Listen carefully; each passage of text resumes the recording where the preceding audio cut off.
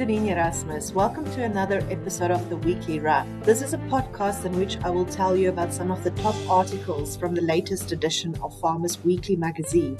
We also take a look at the week's biggest agricultural news stories. This week I'm discussing the 11 September issue, which will be on shelf from 4 September to next week Friday, 11 September. Our main feature this week looks at how digital technologies are revolutionizing auctions, resulting in better exposure for sellers and a broader purchasing base for buyers. Some of the other articles in this week's show include a profile piece on how government's unfulfilled promises has derailed one farmer's land reform dreams. There's also a look at some of the gaps in the sugar industry master plan and how this may dampen its impact. And we provide some information on the lineup that you can expect during Nampo Virtual, which will take place next week from 9 to 12 September. Online livestock auctions are not a new thing. Gert Coetzee, the founder of Net Auctions, already started experimenting with online auctions in 2005. Coetzee says that his online auctions were well supported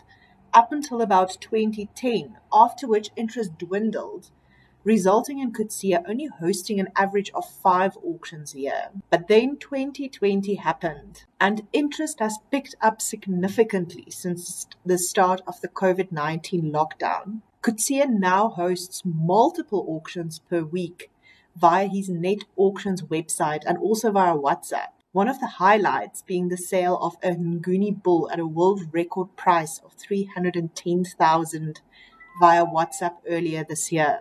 BKB 4 years ago identified the digitalization of sales as a new trend and then already started working on ways to integrate the technology in their auction services.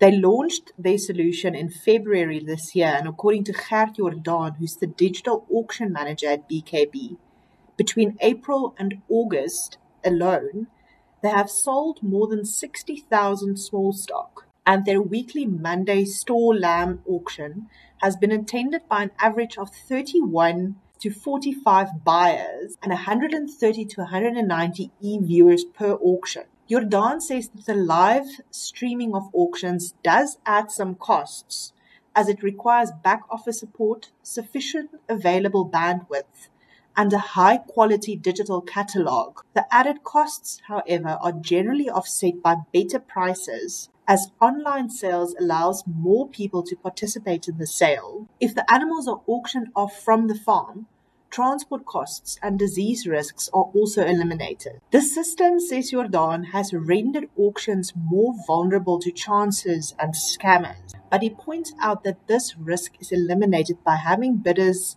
register and fee cut before they are allowed to participate in any sales. Animals also do not exchange hand until the buyer pays. Buyers, on the other hand, are protected by supplying them with as much information as possible about an animal before the sale. There's also a new kid on the block, Swift Fear, which claims to be the founders of real-time live stream auctions in South Africa. And they're also the first to incorporate machine learning and artificial intelligence in their product offering.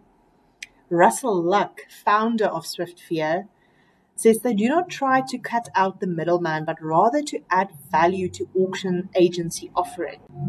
Their platform supports live webcasts, silent and timed auctions, and it has a mobile app which makes it easy to register and bid online. Farmers and agencies are also able to list groups of animals and sell these as you would do via a service such as Gumtree, for example. Swift Fear hosted its first online auction in July 2019 for Hobson & Co., and sales have been good since then, but it has picked up again significantly after the COVID-19 lockdown, and they are now hosting 2 to 3 auctions a day, and this is for up to 6 days a week. But industry leaders believe that while digitalization is bringing more efficiencies to auctions, online auctions will not replace physical auctions of stud animals, especially for cattle, anytime soon. Simeon Hurwitz, who owns the Bullring Auction House near Ermelo, along with his brother Jaron,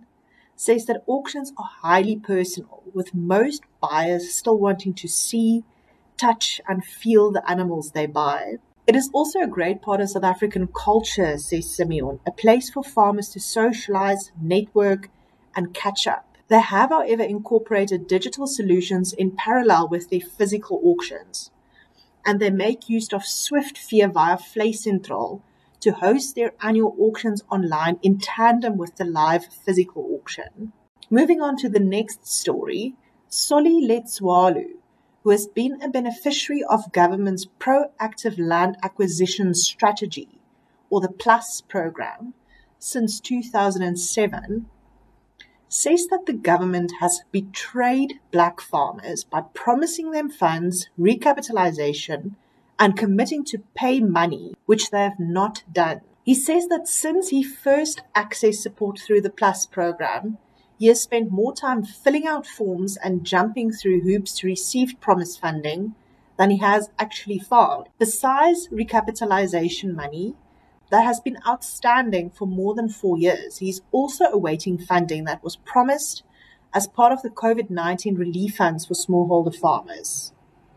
But, says Letswalu, government doesn't necessarily fail from a lack of trying. For the most part, he says, there is an intent and effort being made to do things correctly. But implementation gets derailed with problems caused, amongst others, by corruption. Letswalu started farming in Denene in 2007 on a farm in Deer Park.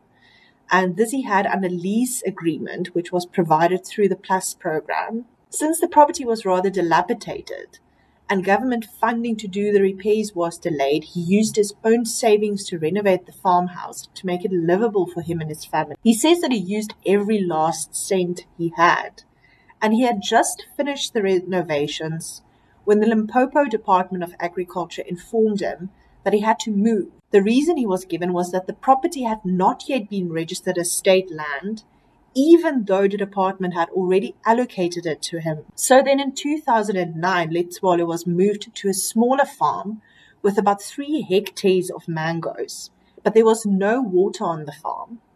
After making numerous requests and even making his plight known via the presidential hotline, in 2012, 3 years later, Letswalu was given access to a 128-hectare farm near Trigardsdal. This farm had about 60 hectares of dryland mangoes and 35 hectares suitable for cash crops. However, the farm's borehole was only able to irrigate about 10 hectares of the vegetables. Again, he says, there were structures that needed to be repaired. And apart from uncertainty about the nature of his lease agreement with the state and his right to occupy this land, Letswalu had also had to wait until 2016 before he received any recapitalization money from the state. And even then, he didn't receive the full amount that he needed to get the farm into production. So in the meantime, he had to let go of about 120 people who were previously employed on the farm. And now the implements and irrigation systems on the farm lie idle. Letswalu says he's not able to go anywhere else because he doesn't have any ownership. And also the implements that he does have does not belong to him. It belongs to the farm. He has also experienced problems with transferring the farm's water rights into his name. Because of all of these frustrations, Letswalu says he has come to believe that the people in the water and the agricultural departments just don't know what they are doing. He also bemoans the lack of consistency from government, saying that each department keeps coming up with new schemes, and each new scheme brings new people, and thus it just turns into a never-ending cycle where new programs are launched even though the previous ones have failed. The South African Sugarcane Value Chain Master Plan is aimed at getting the country's long-ailing sugar industry out of its economic doldrums. However, according to Boudewyn Goossens, who is Bonsucro's Regional Director for Africa, some critical socio-environmental sustainability aspects have been overlooked by the plan. South Africa's sugar production has decreased by about 25% over the past 20 years. The struggle is due to a mix of issues, such as changing weather patterns, the impact of global warming, unfavorable tariffs, and the sugar tax. It is against this background that the Sugar Master Plan aims to turn the sugarcane industry into a successful business once again over the next 10 years. However, Huisson believes the plan lacks in social and green strategies. According to him, although the terms sustainability and sustainable are used 17 times in the master plan, details are missing on how to tackle both social and environmental sustainability factors. Huisson says that sustainability increasingly features as a condition to trade. Most multinationals and local buyers of sugar and other sugarcane-derived products have published their sustainable sourcing commitments or are planning to do so in the near future. For this reason, offering sustainably produced products to local and international markets will encourage sourcing from South Africa in the future. Huisson says he would like to see the master plan offering more specifics on how this issue will be tackled through collaboration with various sustainability initiatives and organizations. He suggests the master plan's executive oversight committee should include experts on sustainability, or as an alternative option, a specialized task team for social and environmental sustainability should be assembled. This is the only way that South Africa will create the sophisticated and sustainable sugarcane sector the master plan has set its sights on, says Huissons.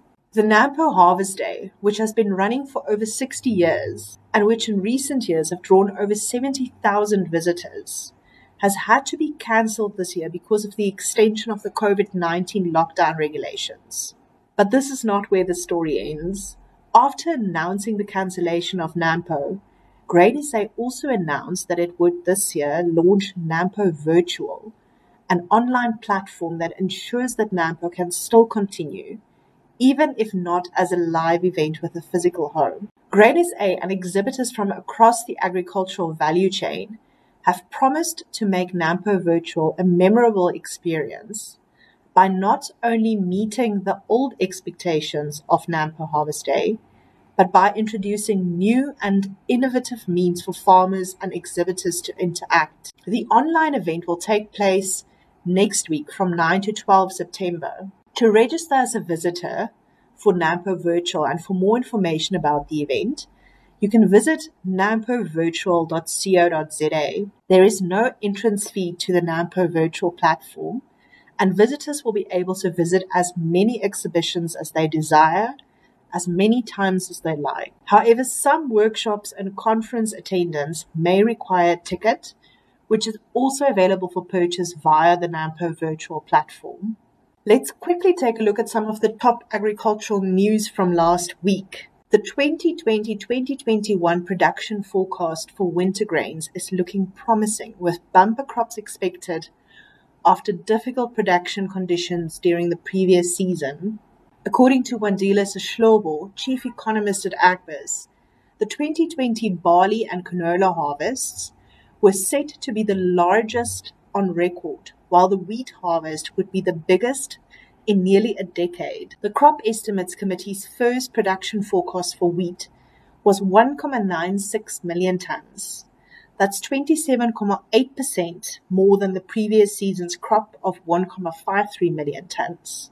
The expected average yield was 3.8 tons per hectare, up from the previous season's average of 2.7 tons per hectare.